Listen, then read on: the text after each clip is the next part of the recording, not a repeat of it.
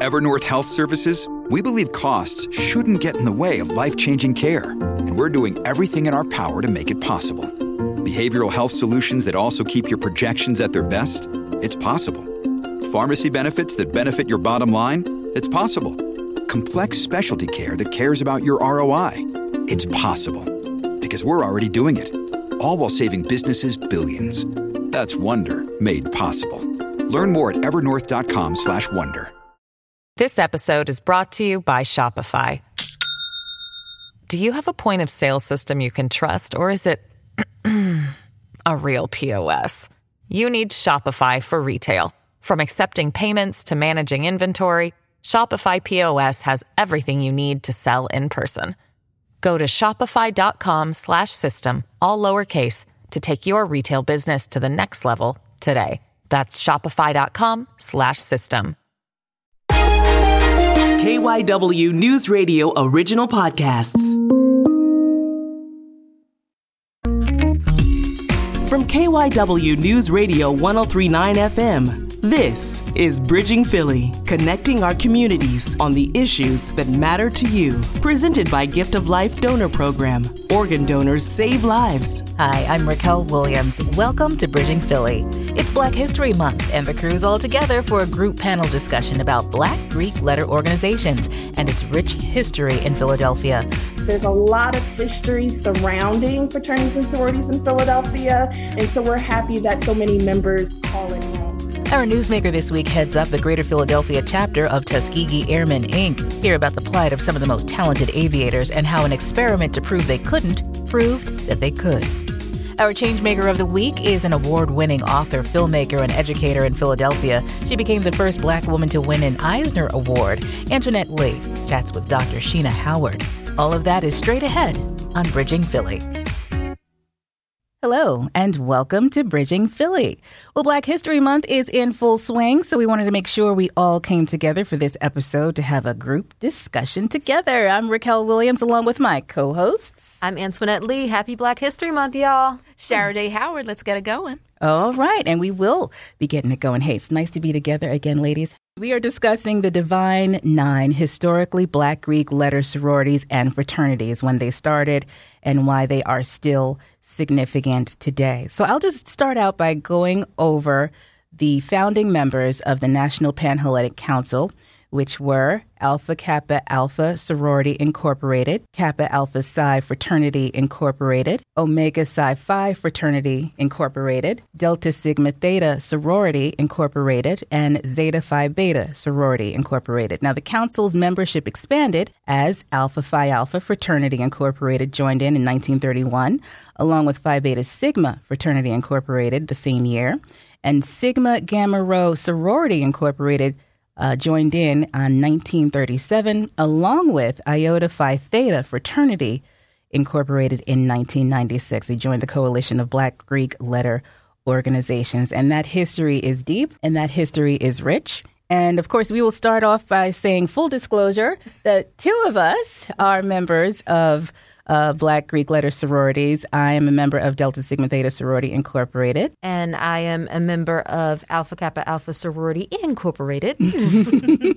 And I love them both. That's perfect. That's perfect. And we're going to talk about our experiences and the reasons why we chose to do this. But I'll start off by giving you a little something that I found on NAACP's website so that it is something that's across the board and doesn't talk about any particular organization, but it gives you a little bit of insight as to why Black Greek letter organizations. I mean, there was Greek life on campus. Why did you have to create Black Greek life organizations? Well, it came into fruition in the early 20th century due to the trials and the tribulations that many Black people were facing within the U.S. at the time. The inclusion of African Americans in universities proved to be trying times, as you know, for Black students in the early 1900s. So we were often ostracized and banned from joining many social organizations. So Black students began searching for ways to cope. So the organizations, some of which are over 100 years old, well over 100 years old, have contributed to lots of hours of service, scholarships, leadership to communities all around the world. We differ in the founding principles in one way or another, but all come together as a unified body to create social change and leave the world as a better place. Wow. I think that pretty much sums up the Divine Nine. Wow. Right. Strength and community. Absolutely. I attended Fairleigh Dickinson University in Teaneck, New Jersey, and I pledged in the spring of 1990. And it was 4 of us. I started my whole mission with community service in high school. I had the honor of serving as president of the youth chapter of the Urban League of Bergen County. So that was my first intro foray into community service. So you were always a leader. This is just in your blood. I guess community service in some way, shape, or form is in there. And so I had just happened to be attracted to the women of Delta Sigma Theta sorority. At that particular time, I was close with someone who was in the sorority, got to know them, watched what they were doing on campus, and I was just drawn. And that was my personal experience. And so I think that's important to point out, Raquel, right? The importance of community service, right? Because that is at the essence of Black Greek organizations. And I think, once we get older, people might say, well, what's the big deal? Why are you still into this sorority thing, right? Right. But, a lot of people don't get that this is a lifelong commitment to, most importantly, service, sisterhood, and community. So it's a really big deal, and it's not just something that stops when you're in undergrad or, you do it a couple of years and you're done. This is a lifelong commitment that should potentially last you until you leave this earth, really.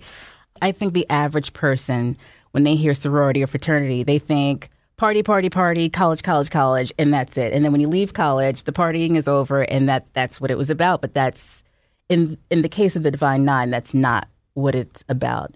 And, once you're in, you're in. I mean, you can be active and inactive and, be back and forth. But I know for me, after a while, after I graduated and started getting involved in radio, I was all over the place, and it was just a little crazy. But you always had that base, so you can always come back, get active again and give back. So I always appreciated having that. Like, no matter what, you're always in, whether you're, you got your family going on, you have a lot of work issues, or, you have more free time and you can get back involved with a chapter and give of your time. I think that's awesome. I'm not going to lie. I'm one of those people who thought that school, before I knew the both of you and before I knew a few other people in my life, as I got older and watched how the connection was unconditional to their sisters. Right. And unconditional love, sometimes you don't get it from your family.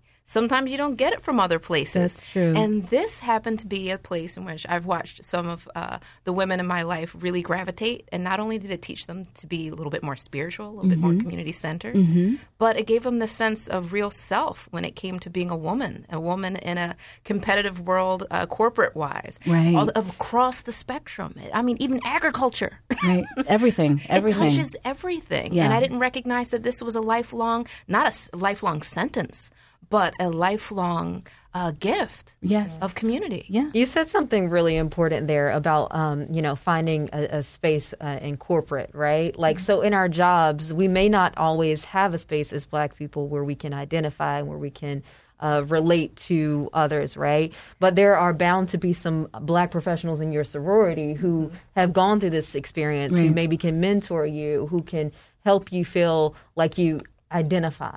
Right. A belonging. That mentorship is important and it's helpful.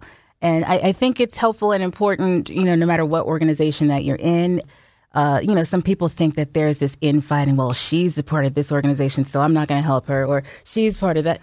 Listen, we're grown women of color first, and we support each other that way first. At the end of the day, it's all in good favor. Kamala Harris became vice president. Kamala Harris is an AKA for those who don't know. Hello. We were like everybody was pink and green for a minute. We were like, okay, this is awesome. Yes.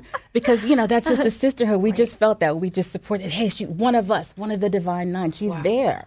And I saw it. You see it on everything. And I think people that aren't a part of it, really, I mean, I don't have regrets in life, none. But the one that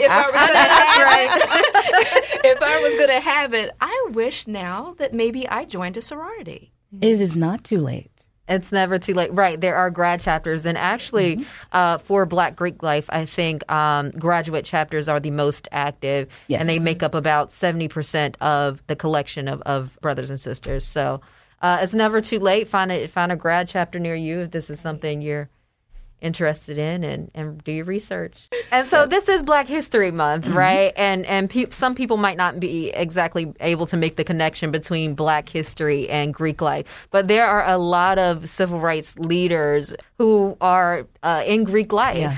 And I just want to point out a couple of people I know. Raquel, you might have some deltas, but I know AKA, so I'm going to speak on AKA. Nellie Quander, she is a founder of AKA. She was a Washington, D.C. educator. She wrote a letter to the 1913 Women's Suffrage March organizers demanding equal treatment for Black women. As a result of this, women of AKA marched in the historic event as individuals supporting the movement. That's Nellie Quander, y'all. Wow. That's just one story. There's plenty. Maya Angelou, she was one of the greatest poets of our time. My favorite author, Toni Morrison. Wow. Who you got, Raquel? On the site of Delta Sigma Theta Sorority Incorporated, there are many notable Deltas as well. You're probably familiar with Nikki Giovanni. You may also be familiar with Marsha Fudge, along with April Ryan, Keisha Lance Bottoms, Aretha Franklin. Stop it. Legends, Black excellence here. Andra Day, Cicely Tyson. I mean, we can go on. And, there are notable men and women that are part of the Divine Nine. We could be here listing them all. And but there are lots of them. And one of them that we work with, J. Scott Smith. J. Scott Smith is a member of Phi Beta Sigma Fraternity Incorporated. Founded on January 9th, 1914 at Howard University in Washington, D.C. Good to be here. Okay, he giving us some history. He did. He gave us a little bit of something, didn't he? He rolls deep. He rolls deep. The things I went through, yes, I have to actually make sure I'm going to remember all that. So it kind of pops into my head. It's just a natural thing. Well, let's start there. Yeah, absolutely. I mean, we were talking about when we were pledging, pledged Spring 90 in Fairleigh Dickinson University. Antoinette, you pledged Alpha Kappa Alpha, a sorority incorporated. It flows so easy. Mine was, and I actually came through. Initially, I was going to go through at Michigan State University, my alma mater. Some things happened and ended up having to cross grad chapter 2009 when I was at Wayne State University in Detroit at Nu Alpha Sigma chapter, Phi Beta Sigma Fraternity Incorporated. God, but you had your eye on Phi Beta Sigma a long time before that. I had an older cousin who crossed Sigma at Ferris State University in Michigan. And the first time I saw him, I'm 12 years old, and he pulls up in the full Sigma gear. And I thought, that's different. Because I come from a Greek family. My mother is also, she's a member of Delta Sigma Theta. She's a lovely woman. She's a lovely woman anyway. She crossed, the fun thing is she crossed in spring of 1966. Okay. Oh, I need to hear her story. Spring 66, she was the ace in a line of 40 women. Wow. At what was at the time Tennessee A&I, now Tennessee State University, Alpha Chi chapter. She tells me just the whole thing. To this day, she still has a Delta charm that she's worn the whole time. She can still name all 39 in order behind her. It's like it's stunning to really kind of think about that. So Greek life was always kind of there. For me, I was drawn more toward Phi Beta Sigma because it was different. Plus, just with my cousin, and I got to know a lot of his bros when they came through, and they always would call me young fella because if you think I look young now, imagine what I looked like when I was 12 years old. And they would always come through, and it was just something different about them. I was around all kinds of Greeks, right, but it was really the Sigma fam that kind of jumped out. Wow. Yeah, it's always something resonates with you with a particular group. It's just something that draws you. It's hard to really describe why. It was like, why not this one or why not that one? Because I was drawn to this one. That's pretty much what it. You read my mind. That was my question. I was like, you said they were different. Yeah. In what way were they different? It's like anybody could be a Sigma, where there was this weird type. And it's an odd thing. There's an odd type where each member of an organization gets kind of cast as something. Mm-hmm. The Sigmas kind of don't fall into that. We are a little bit of everywhere. We've got the rough and tumble brothers. A lot of them are in the South. We got the more distinguished, kind of more quiet dudes, nerdy cats like me. We're more along that line. I always love the fact that my fraternity, two of our most high profile members are John Lewis and Huey P. Newton. Wow, what a there spread. We go. Yeah. What a spread. We've been talking about prominent members of Black Greek organizations and the roles that they played in civil rights. And it's a key part of it. It's a massive part of it. When you look at some of the historic pictures of the civil rights movement, almost all of those brothers and sisters were a part of an organization. Right. MLK was an Alpha. John Lewis is Sigma. Right. Got a number of Jesse Jackson's a Q. Right. They're up and down the line. There's a number of Noops in there. There's obviously there's AKAs and there's Deltas and there's SG Rose. It's like we're so deep in this culture. And just when I think about Brother Newton and Brother Lewis, I didn't get to meet Huey. I got to meet John Lewis 10 years ago in Detroit. I still have that picture. And I can't lie. Like, I don't take many pictures with people when I do stories. It's just not my thing. It's like, I'll say what up to him. I'll talk to him, whatever. But I made it a point to go out of my way to get a picture with Brother Lewis. And he gives me the frat handshake. That was one of those things for me. It's the connection to our history. Absolutely. And even speaking to when I taught at Lincoln University, and I ran into a lot of the young Greeks out there, especially the young Sigmas, that is a thing we stick together. I had this story of a young man who was in one of my classes, and I could tell he wasn't right. Like, there was something going on with him. And first day he sees me, he immediately introduces himself because he showed up in the letters and is like, immediately introduced myself and everything. And I knew he hadn't been in my class in a couple of weeks. And he shows up. And I stop him after class. It's like, I just need to talk to you for a second. And I just broke it down to him. It's like, look, I know how good you are because I see you come in here every day. I don't know what's happening with you, but I need you to be more focused because, and I pulled the older brother rank on him. It's like, we don't have people in these letters not showing up and getting the job done. He didn't miss another class after that. Wow. His grades turned completely around. But I knew he was that good. We were talking about that importance of mentorship, right? Exactly. Yeah. You kind of fit right into that.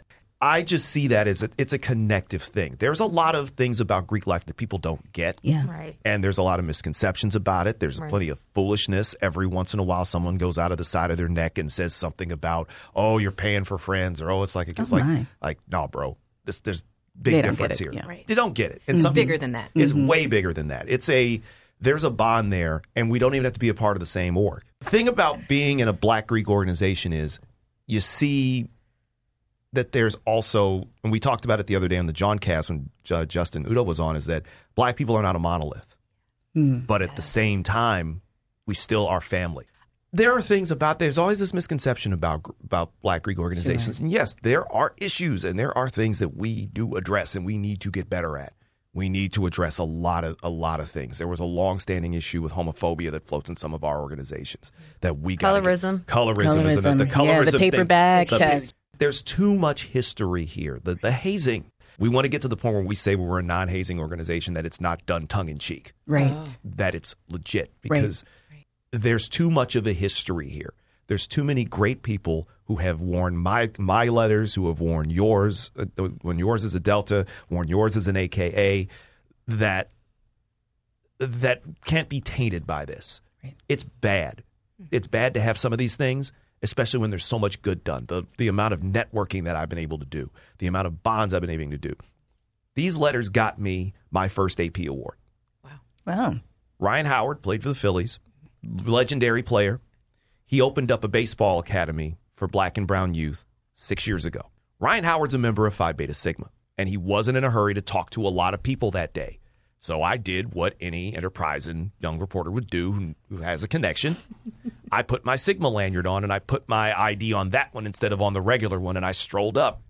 He took one look at me and walked right on over, dapped me up, and said, what's good with your frat? And we start just kicking it back and forth.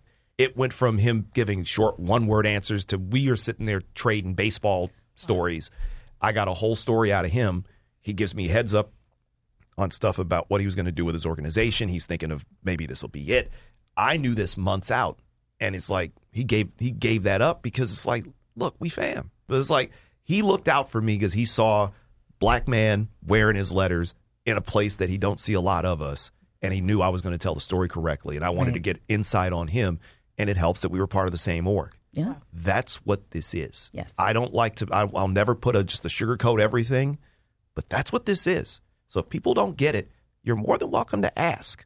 That's always, I'll never have a problem, at least as much info as I can give you. I'll never have a problem helping people understand certain things because this means a ton to me. I don't run from that. This is as much of my identity as me being a reporter, as me being an anchor, as me being Black. This is who I am. Mm-hmm. And I wouldn't change any of this experience. None of it. You said your mom became a member in the 60s, right? 1966. That's a lot was going on in 1966, you know. Right. So I'm sure she has a lot of stories. Has she shared anything about any pioneers that she came up with or any participation in any movements back then? One of her sorority sisters from that chapter is Wilma Rudolph. Wow. Wilma Rudolph crossed, I think, the year before she did, in 65. She's told me about how because this is Nashville, Tennessee in the mid-1960s. Yeah. Her stories about how a lot of cases being in those organizations were the only ones you could get into, and how it became a way of networking for teachers. That's why a lot of people in particular schools gravitated toward particular organizations, because they knew if you're going to go into some of these places, she goes back to Detroit to teach, or some people go to other places, this is one way in. It's oftentimes it was one way in because a lot of the latent racism, and it had to be almost like you had to team up. You had to posse up and show up there. Create your own pipeline. You had to create your own pipeline. It's like plus she has all these stories about when Muhammad Ali would come down and hang out there because he was dating one of the girls who in her chapter. Oh, my goodness. And the rallies and everything else. She still has this amazing story of the day that JFK is shot. That's also, I'm so grateful that my mom is still here to tell these stories. We need to bring her on to Bridging Philly. I always love running into older Greeks, because it's not just the trade, the party stories and everything else. It's just to hear what it was like for them. Mm-hmm. And how they pledged and how they went through and how it was rough. It was rough. But she said that's what made her.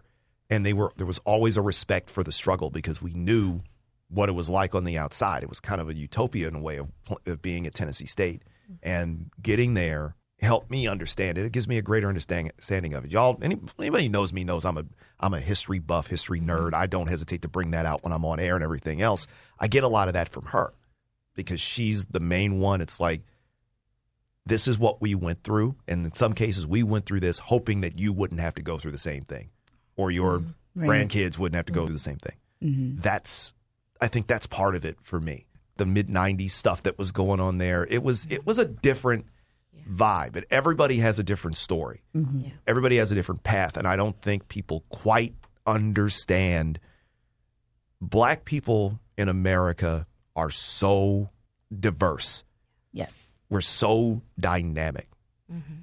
It's one of the things I've really grown to love about being here on KYW, where I ain't worked in a place where I could count on two hands how many Black people we got in one room. Yeah, I've often been the only one. That's the thing. And each one of us in this room has a different experience. Right. Mm-hmm. And we all bring it to the table. We all have our thing. And being Greeks is one way that we can find a bond. J. Scott Smith, ladies and gentlemen, KYW News Radio's anchor and host of the Johncast, by the way. Congrats on the relaunch, the rebranding of the Johncast. Love it. Awesome. Yes, indeed. You can find it, of course, on the Odyssey app or wherever you get your podcast, just about wherever you get your podcast. It's me, Sabrina Boyd Circa, Brian Seltzer. Plus, I'm always on Philadelphia's Afternoon News, Monday through Friday afternoon, starting at 3 o'clock here on KYW News Radio, 103.9 FM and 1060 AM. Well, Philadelphia's Greek life is alive and well, and was featured on Visit Philly's website in a pretty unique way. Here with us now is Rachel Ferguson of Visit Philly. Hi, Rachel. Oh, hello. Thank you for having me on. Nice of you to be here with us. Well, let's talk a little bit about Philly's active Black Greek life. We've been talking about that today. How active is it? Oh, my goodness. First of all, I just think that members of the Divine Nine and the National Panhellenic Council are just wonderful. They work hard, play hard. There's more than 2 million members.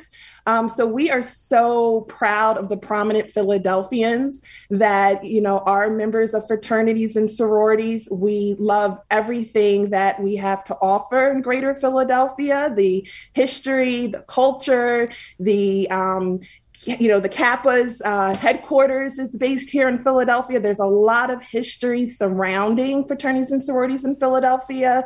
And so we're happy that so many members call it home.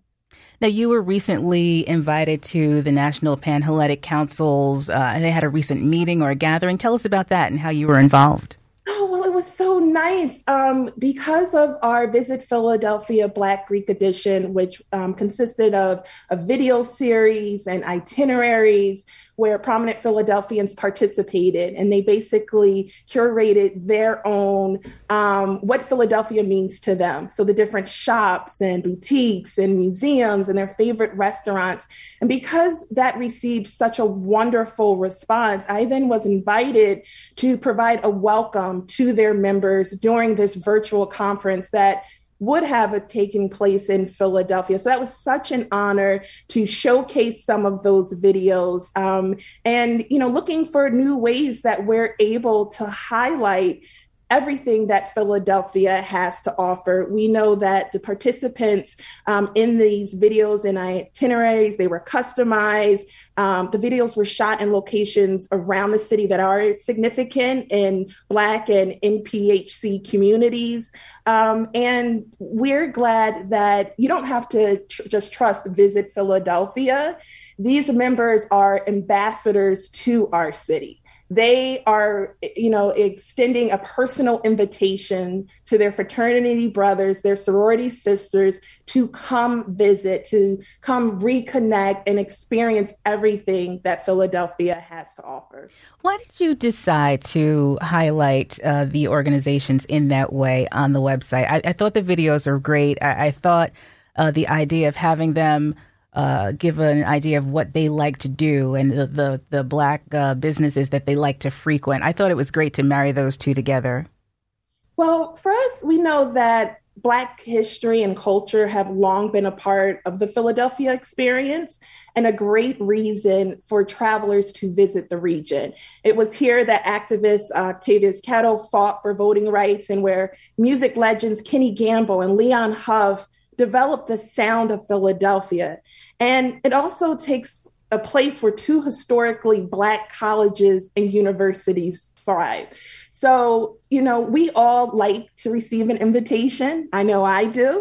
And when it's personal and by folks that you trust, you like to party with, you like to work with, that, have a common goal and care about the same causes, it just makes sense. And we were just so happy that folks like Anya Lachelle from Philly Live on NBC and Mr. Richard Snow and so many city council members agreed to participate. And folks, called us up when they heard about it and said, yeah, I love this. This is the first time, a destination has decided to do this. Well, it was just beautiful synergy. And I'm so happy that this has been a success. And it's a just beautiful way to promote our region.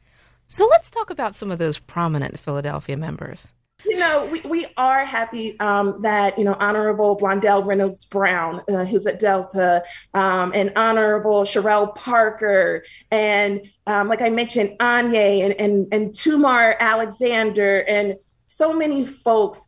You have to check out their videos. The Flyers just honored Anya Lachelle and different members of sororities during Black History Month, and they played the videos as well. So this is truly a united effort, and you have to continue to go on our website, visitphilly.com, because we have other things in the work that you will definitely want to be a part of. Absolutely. One of the things I love about this list, though, is that it points out people who you may not have realized were associated with a Black fraternity or sorority. And that's oftentimes how it is. Like, even in history, some people don't know that Coretta Scott King, she was an AKA. Rosa Parks was an AKA. Michelle Obama. I like about this initiative, and it's something that's, in all seriousness, it's extremely important that so many Black-owned businesses were highlighted. We know that when we shine a spotlight on these businesses, it's truly a reflection of our city. It's a way, with everything that has taken place with the pandemic, to make sure we are properly supporting these businesses. We're putting, our dollars where it counts. we're making sure we're referring a friend, and we're really making sure that it's basically our turn to tourist. It's our turn to make sure we put our money into these establishments so that they can succeed or rebound and they have that proper support. And so many of the people that participated in this series, they mentioned not only places like the African American Museum in Philadelphia, but they mentioned their favorite restaurants that are Black owned or their favorite retailers. And so it's supporting a lot of people in our region and extremely important. Right. And of course, Black Greek organizations, we roll deep. When we roll, we roll. And Philadelphia is, a major attractive city to have so many different events. So I can imagine what, a lot of us will pack up and come right to Philly and hold our conventions or events. I remember back in the day, this was the place for the picnic. Yes. Way back in the day. But you're right. And we have so many events, and especially things that are coming up in the summer. We know that there's the Juneteenth parade and festival, which is a wonderful event. We know that Welcome America, last year we embarked on Freedom to Liberty, where we teamed up Visit Philadelphia, the African American Museum in Philadelphia, and Welcome America to make sure that we were telling an inclusive story, that we were really saying, what does freedom and liberty mean when you're talking about Philadelphia, the birthplace of our nation, and making sure that you're telling those stories. And for the first time, the city's, festival was extended to start on Juneteenth. And so we want people to come to our region to participate. You have Gospel on Independence, and you have so many events. Even Waterworks has a new exhibit entitled Pool, and it talks about social justice and how does water, become a play when you're talking about civil rights and the history, and from swimming to drinking water. And there's just so much rich history and fun, and the culinary scene and things like the Roots Picnic. So Philadelphia is the place to be, and especially this summer. Awesome. I'm curious, what's your favorite on the list, Rachel? There's so many restaurants that, we love to visit, and it's special because whether it's a James Beard nominated chef, whether it's, the Bynum brothers that have so much history in Philly and legacy. So I love it all. She likes to eat, and I'm fortunate enough to live in an area that there's so much diversity, and our culinary scene is world class. Amazing. Awesome. All right. Rachel Ferguson, Visit Philly. Thank you so much for joining us on Bridging Philly. Yes. Thank you for having me. This episode is brought to you by Shopify. Do you have a point of sale system you can trust, or is it a real POS? You need Shopify for retail. From accepting payments to managing inventory, Shopify POS has everything you need to sell in person. Go to shopify.com/system, all lowercase, to take your retail business to the next level today. That's shopify.com/system. This episode is brought to you by La Quinta by Wyndham. Your work can take you all over the place, like Texas. You've never been, but it's going to be great because you're staying at La Quinta by Wyndham. Their free Bright Side breakfast will give you energy for the day ahead. And after, you can unwind using their free high-speed Wi-Fi. Tonight, La Quinta. Tomorrow, you shine. Book your stay today at LQ.com. The Tuskegee Airmen were a group of mostly Black military fighter and bomber pilots who fought in World War II. With Jim Crow laws alive and well, their fight was both on and off the field of combat. Sharaday Howard spotlights Melvin Payne, president of the Greater Philadelphia chapter of Tuskegee Airmen, Inc. Melvin Payne has led the Greater Philadelphia chapter of Tuskegee Airmen, Inc. as president for over a decade. Payne tells the stories of the airmen not just to keep their memories alive as Black history, but as American history. And he joins us here today.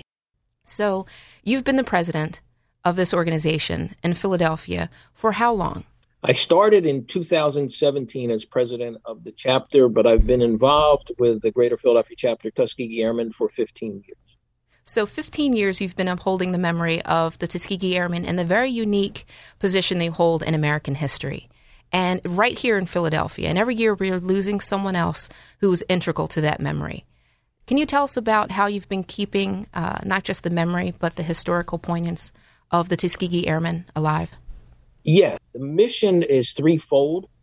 One is to sustain the legacy of the Tuskegee Airmen. The second is scholarships. And the third is youth programs. As far as the legacy goes, we do presentations like this, both with original Tuskegee Airmen and other chapter members. We have 5 originals that are still living. The youngest is 95. The oldest is 102, will be 103 in May 14th of this year. We also created scholarships. So scholarships are done locally in the names of the men and women who served at Tuskegee from the Philadelphia chapter. So we have the aviators and the pilots. So we do have a scholarship for them. But there were many other people that served. So we have a medical scholarship that honors Miss Alma Bailey, who was a cadet nurse. We have a mechanical scholarship that honors Henry Moore and the mechanics that served at Tuskegee. We also have a scholarship that's education and administration. One of the pilots, Dr. Eugene Richardson, before he finally retired, became a school principal. So we honor his legacy. And then we have scholarships for administration and operation. And we have one special scholarship that we do with Delaware State University. Delaware State University was one of the original Black pilot training locations, so we have an affiliation with them. We have a scholarship in the name of Roscoe Coach Draper, who was a flight instructor for Tuskegee. He's the gentleman that's 102 years old, so we give a leadership scholarship to a student in their aviation program, which they still have. That scholarship is $3,500. So let's go back to exactly what the Tuskegee Airmen, who they were, and why they were so important. I think a lot of people immediately associate them with, okay, they flew some planes during World War II. It's a lot bigger than that. It's a lot deeper than that. Yes, it's much deeper than that. First of all, the Tuskegee Airmen had to fight and sue the Army Air Corps for the right to even fly. No one wanted them to fly, and the Army did a study that said Black men didn't have the dexterity, didn't have the intelligence, didn't stick to what they were to do. So these men fought and sued the government. And the Tuskegee Airmen was created as an experiment. It was just a test because they wanted to prove that these men and women couldn't do the job. So what happened while they were there in Tuskegee, Alabama, where they had the program, that's how the Tuskegee name came from, Tuskegee, Alabama, and Moulton Field, where they trained. While they were training, President Roosevelt's wife, Eleanor Roosevelt, came to Tuskegee because Tuskegee was working on medicines, penicillin and things for her husband, her husband who was in a wheelchair. And while she was there at Tuskegee University, she saw these people flying airplanes. And she said, boy, I want to go over and see what they're doing. So she goes over. You can imagine, this is in 1941, deep south, Tuskegee, Alabama. If you have not been to Tuskegee, Alabama, you should even go see it now. And it's very remote, even today. And she says, I want to go fly with them. So you can imagine the FBI who's traveling with her said, you're going to get in a plane with these Black men who everyone said doesn't have the dexterity, the willpower, anything. And she says, yes, I'm going to fly with one. So she flew with Alfred Anderson. Chief Alfred Anderson actually grew up in Bryn Mawr, Pennsylvania. Mrs. Roosevelt, she went back to her husband and said, we need to make sure these people have an opportunity to train to be pilots, because I flew with them and they can fly just as well as everyone else. So that's how Tuskegee Moulton Field was built up into a training place solely for Black American pilots. The Institute, though, included men, women, Blacks, and whites. So let's talk about that. A lot of people have all these preconceptions of what Tuskegee Airmen and who they are and what they did. We covered that. Now let's talk about the fact that it included women as well. So it included pilots, it included the mechanics, it included so many other people. Can you tell me why that was so important to recognize? Well, it's important to recognize because for every pilot that gets trained, you need 12 support people. So when you start looking at what happened at Tuskegee, there were 15,000 people that participated at Tuskegee from 1941 to 1949. You have to have cooks, you have to have medical people, you have to have administrative people, you had to have flight instructors, so you had mechanics, so you had all of these different type of people. In those jobs, there were also women. Most people don't know, but women actually flew planes in World War II, both for Tuskegee, but also for the Army Air Corps, because they had to move the planes from the factory to the airfields. So they were women pilots that did that. You also had the medical people. The person that we are going to honor at our scholarship gala, Miss Alma Bailey, was a cadet nurse during that time. And she helped treat the men that returned from war with psychological things. So you have a wide variety of persons who had to do the administration, the project management. So they were all included. What we've done in Philadelphia, though, we've identified them and we're promoting them more so that people know that it was a totally self-contained unit of people. And I mentioned whites. 1941, they were not going to let a black man lead a group of individuals. So you had to have white leaders at the time. Benjamin O. Davis, who was black, but he was the first to be able to lead black troops, black pilots. Here in Philadelphia, there's a unique way in which we honor these Tuskegee Airmen. So each year at the scholarship event, we pick one of the Tuskegee Airmen or women, and we honor them as the legacy of that scholarship event. So it's a legacy honoree and then the scholarship honorees. But the scholarships are named for the people who served from Philadelphia. So when a student receives a scholarship from our organization, they are literally standing on the shoulders of someone who was heroic in history, someone who changed the way the armed forces were desegregated. If it wasn't for the Tuskegee Airmen, segregation would have been still prevalent in the armed forces.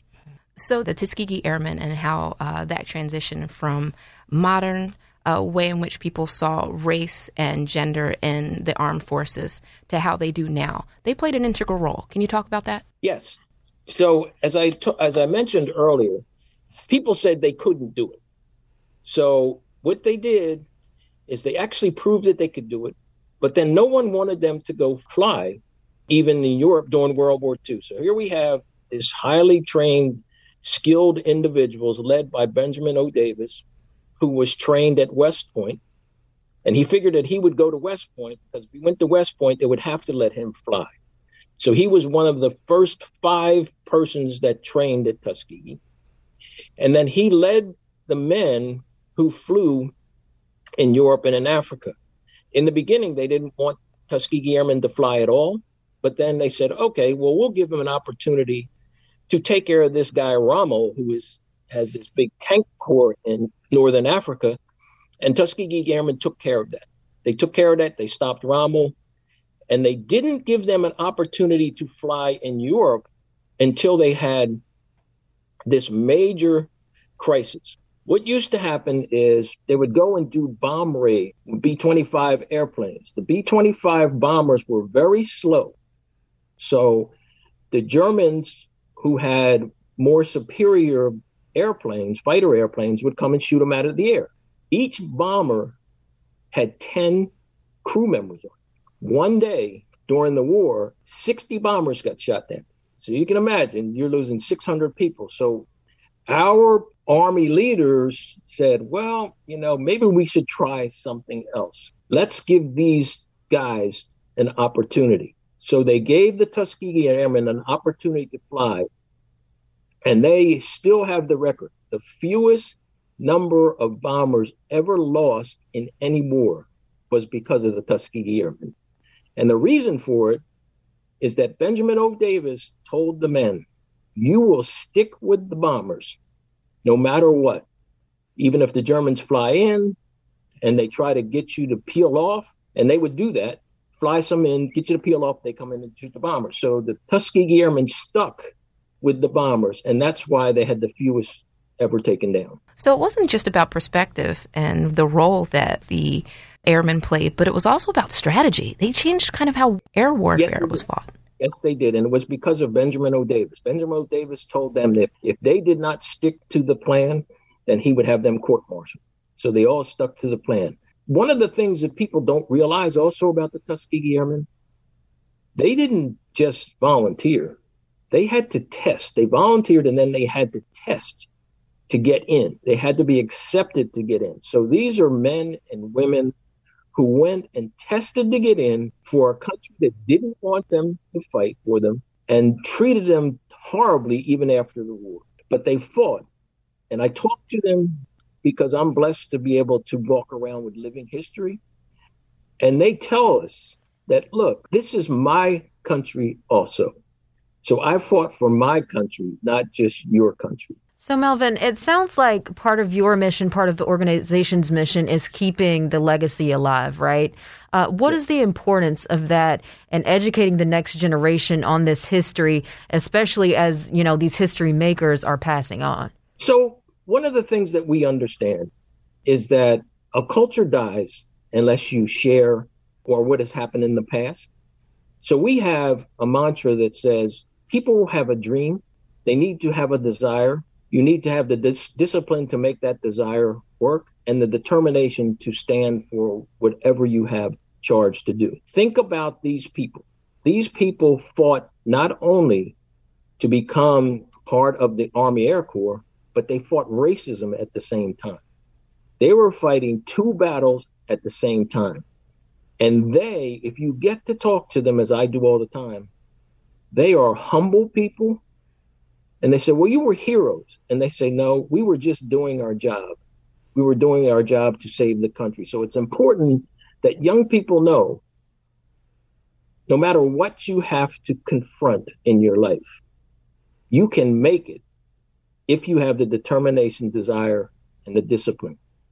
So they need to understand that there are people still living who can show you that they've been through more than we're facing today, and they still achieved. They all went on to other careers. Dr. Richardson became a principal. Others became real estate magnates. They became businessmen, lawyers. So they showed people that even when fighting, you continue and you'll achieve.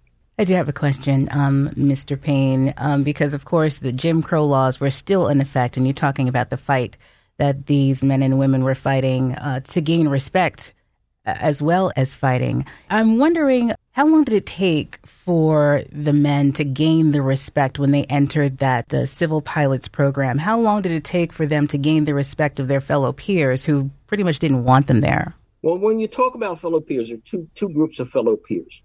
There are the fellow peers who were the other black pilots who you gain respect with because they knew that you had their back when you were fighting.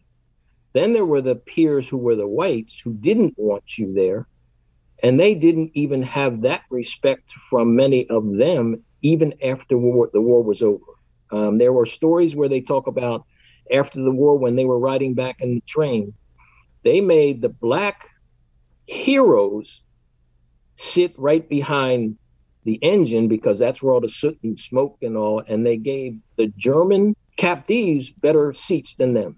The other thing that happened for them is when the war was over, Roscoe Draper, the gentleman I talked to, was 102, taught the Tuskegee Airmen how to fly, and all of the pilots who flew could not get a job in the United States as a pilot. No one wanted to hire them. Now, these are considered the best pilots in the world at that time, and no one would hire them. So the respect still lingers on in some respects today because some people just can't get over the fact that we blacks as a race can achieve, but we do fight against that. And this is why we keep the legacy, the scholarships, and the momentum going, because our young people need to know that inherently in them is success. So don't let anyone put a wall up or fight against you. Just to tie this into recent current events, we are on the brink of possibly having the first Black female U.S. Supreme Court justice. And there have been a lot of conversations around, is there a Black female that's qualified enough for this job? And it's just interesting how these events, this was how many years ago, but this is repeating itself even in 2022. Absolutely. We're always going to be faced with the fact that we're not as good as the next person. And that's only because people look at the color of your skin. And Dr. Richardson talks about a study that he read, and he's done this in some of the presentations. He said, none of us are any different from the other. The only reason that our skin has different colors is because the distance that you lived from the equator. Melanomen is put there to help block the sun and contain you. So the further you move away from the sun, the less melanin you need in your body. So your skin gets lighter and lighter. If you turned around and took someone from Iceland and put them in Kenya right on the equator, over time their skin would get as dark as the person's in Kenya. So it's only because of where you live, and it's going through your generations. So no one's different. When you look at it, when you bleed, we all bleed red. When you get sick, we all get sick. It says you are people, and that's what we need to understand. People are people, and as Martin Luther King said, it's for our character and knowledge, not the color of our skin. We have a book that was written in collaboration with Westchester University. It's called Tuskegee in Philadelphia. This is about the men and the women who served from the greater Philadelphia area. Takes some of them and talks about them as a child through what they did in the war and what they did afterwards. So for anyone that purchases that book from our website, which is www.taiphila.org, we will give them a signed copy by the author. And because we're honoring Miss Alma Bailey, they will also receive a picture of Miss Alma Bailey. Thank you so much for joining us. At Devereaux Advanced Behavioral Health, we exist to change lives by unlocking and nurturing human potential for people living with emotional, behavioral, or cognitive differences. We were founded in 1912 by a special education teacher in South Philadelphia, and since then, we've been treating the most vulnerable members of the population in the same way we would treat our own families. To learn more about our evidence-based, trauma-focused care for children, adolescents, and adults, visit Devereaux.org. The Philly Rising Changemaker of the Week. Presented by Devereaux Advanced Behavioral Health. Welcome back to Bridging Philly. I'm KYW's Antoinette Lee here with this week's Philly Rising Changemaker. We've been talking about Black history and the importance of documenting it and sharing those stories. Our Changemaker this week is bridging communities by doing exactly that. I'm so excited to highlight Dr. Sheena Howard. She's an author, producer, and professor. Her latest project in partnership with Temple University's Blocks and Archives is going to help kids across Philadelphia learn about Black leaders who have shaped our city. Here's Dr. Sheena Howard on Bridging Philly. So this week we're talking about Black Lives Always Matter. This is one of your latest projects, right? So tell us about first how and when this idea came to fruition. So Black Lives Always Matter entails 14 profile pieces of historical Black leaders, most of whom lived in the city of Philadelphia. But W.E.B. Du Bois is featured in the book because he did the famous Philadelphia Negro study. And it features their lives and their impact on the city of Philadelphia. Black Lives Always Mattered came to me through Eric Battle, who is the creative director on the project. And he asked me if I would be interested in, writing the book. And it was funded through a Pew Research grant in the Charles L. Blockson Afro-American Library at Temple University.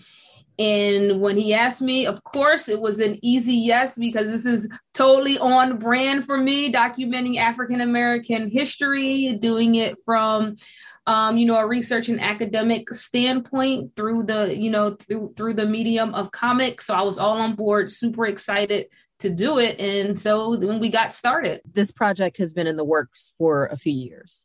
Yeah, because it took me like a year to write it. Yeah, and I was the sole writer, and there is about 140, 150 pages. And you're the sole writer. That's a pretty big role there. Yes. But, the amazing thing about it was that there's a lot of historical documents in the Charles Blockson Library that were provided to me.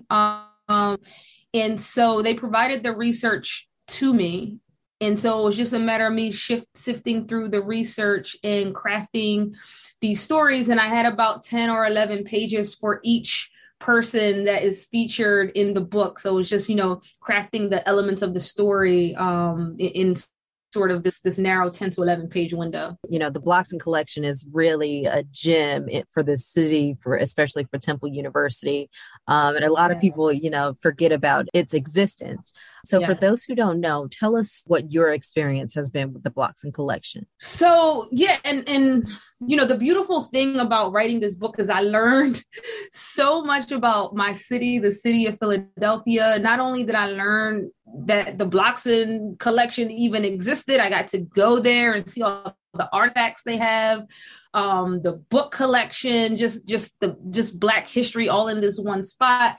I also got to learn the meaning of some of the street names that we have, like Cecil B. Moore, and the meaning of some of these murals that we see around the city of Marian Anderson, and something really cool that I learned when writing this. I was doing the research for Marian Anderson, who was a performer, right? I think she's the first African-American performer to perform in the White House, right? Opera singer. It turns out that, I found out that she was buried in Eden Cemetery, which is 5 to 10 minutes outside Philadelphia. And Eden Cemetery is a historical African-American cemetery, one of the only places where we could be buried in the city of Philadelphia. And I had no idea. And the beautiful thing about this is once I learned about this cemetery, I found out while I was writing this piece on Marian Anderson that my mother's grandmother is buried there. And my mother had always talked to me about her grandmother. So I felt like I knew her. I never met her, but I felt like I knew her. And I was able to locate where my great grandmother was buried. I took my mom there. I took my mom to the cemetery. When you drive into the cemetery, you see Marian Anderson has a big thing in there for where she was buried.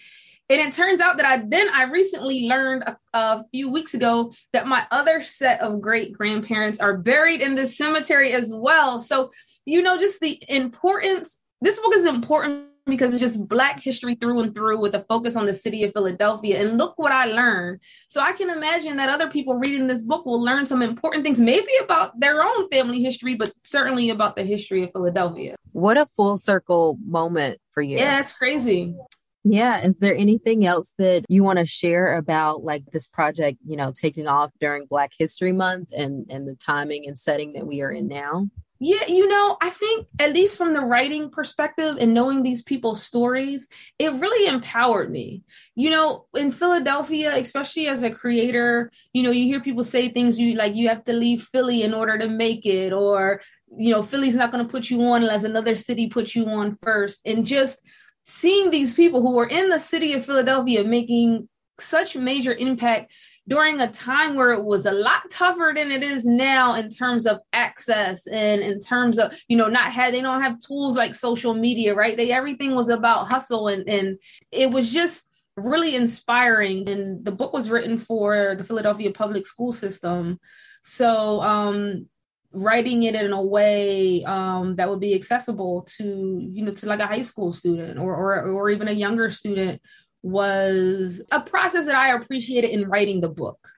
Just thinking about young people, having them on the forefront of my mind when I was writing these entries. So I tried to write the stories in a way that would be inspiring to the youth. And I want every story that I wrote, I'm like, I want a youth to read this and feel like they could do whatever they want to do in life, right? Because these people, we start from the beginning of each of these people's lives. Like, they didn't have it easy. None of them had it easy, right? They started from very little and made such major impact right here in the city of Philadelphia, and made impact beyond the city of Philadelphia. And I really just want people to be inspired by these real life people, right? These are real life superheroes. Julian Abels in the book, who was a photographer in the city of Philadelphia, a self-taught photographer, right? No formal training. So those types of people are I just really want people to understand or just be inspired by the trajectory of these people's career. If you're interested in learning more about Dr. Sheena Howard and the Black Lives Always Mattered book or some of her other projects, you can follow her on social media. She's very active on Twitter and Instagram at Dr. Sheena Howard. You can also find more information on our website, kywnewsradio.com.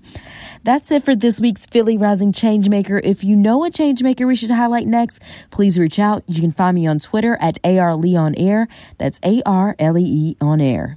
Thanks for joining us for Bridging Philly, brought to you by Gift of Life Donor Program. Organ donors save lives. Be sure to connect with us on Twitter at Bridging Philly and with me at Raquel on Air. And please don't forget to subscribe to the podcast. For Antoinette Lee, Sharaday Howard, and our producer Arian Fulcher, I'm Raquel Williams. Be well.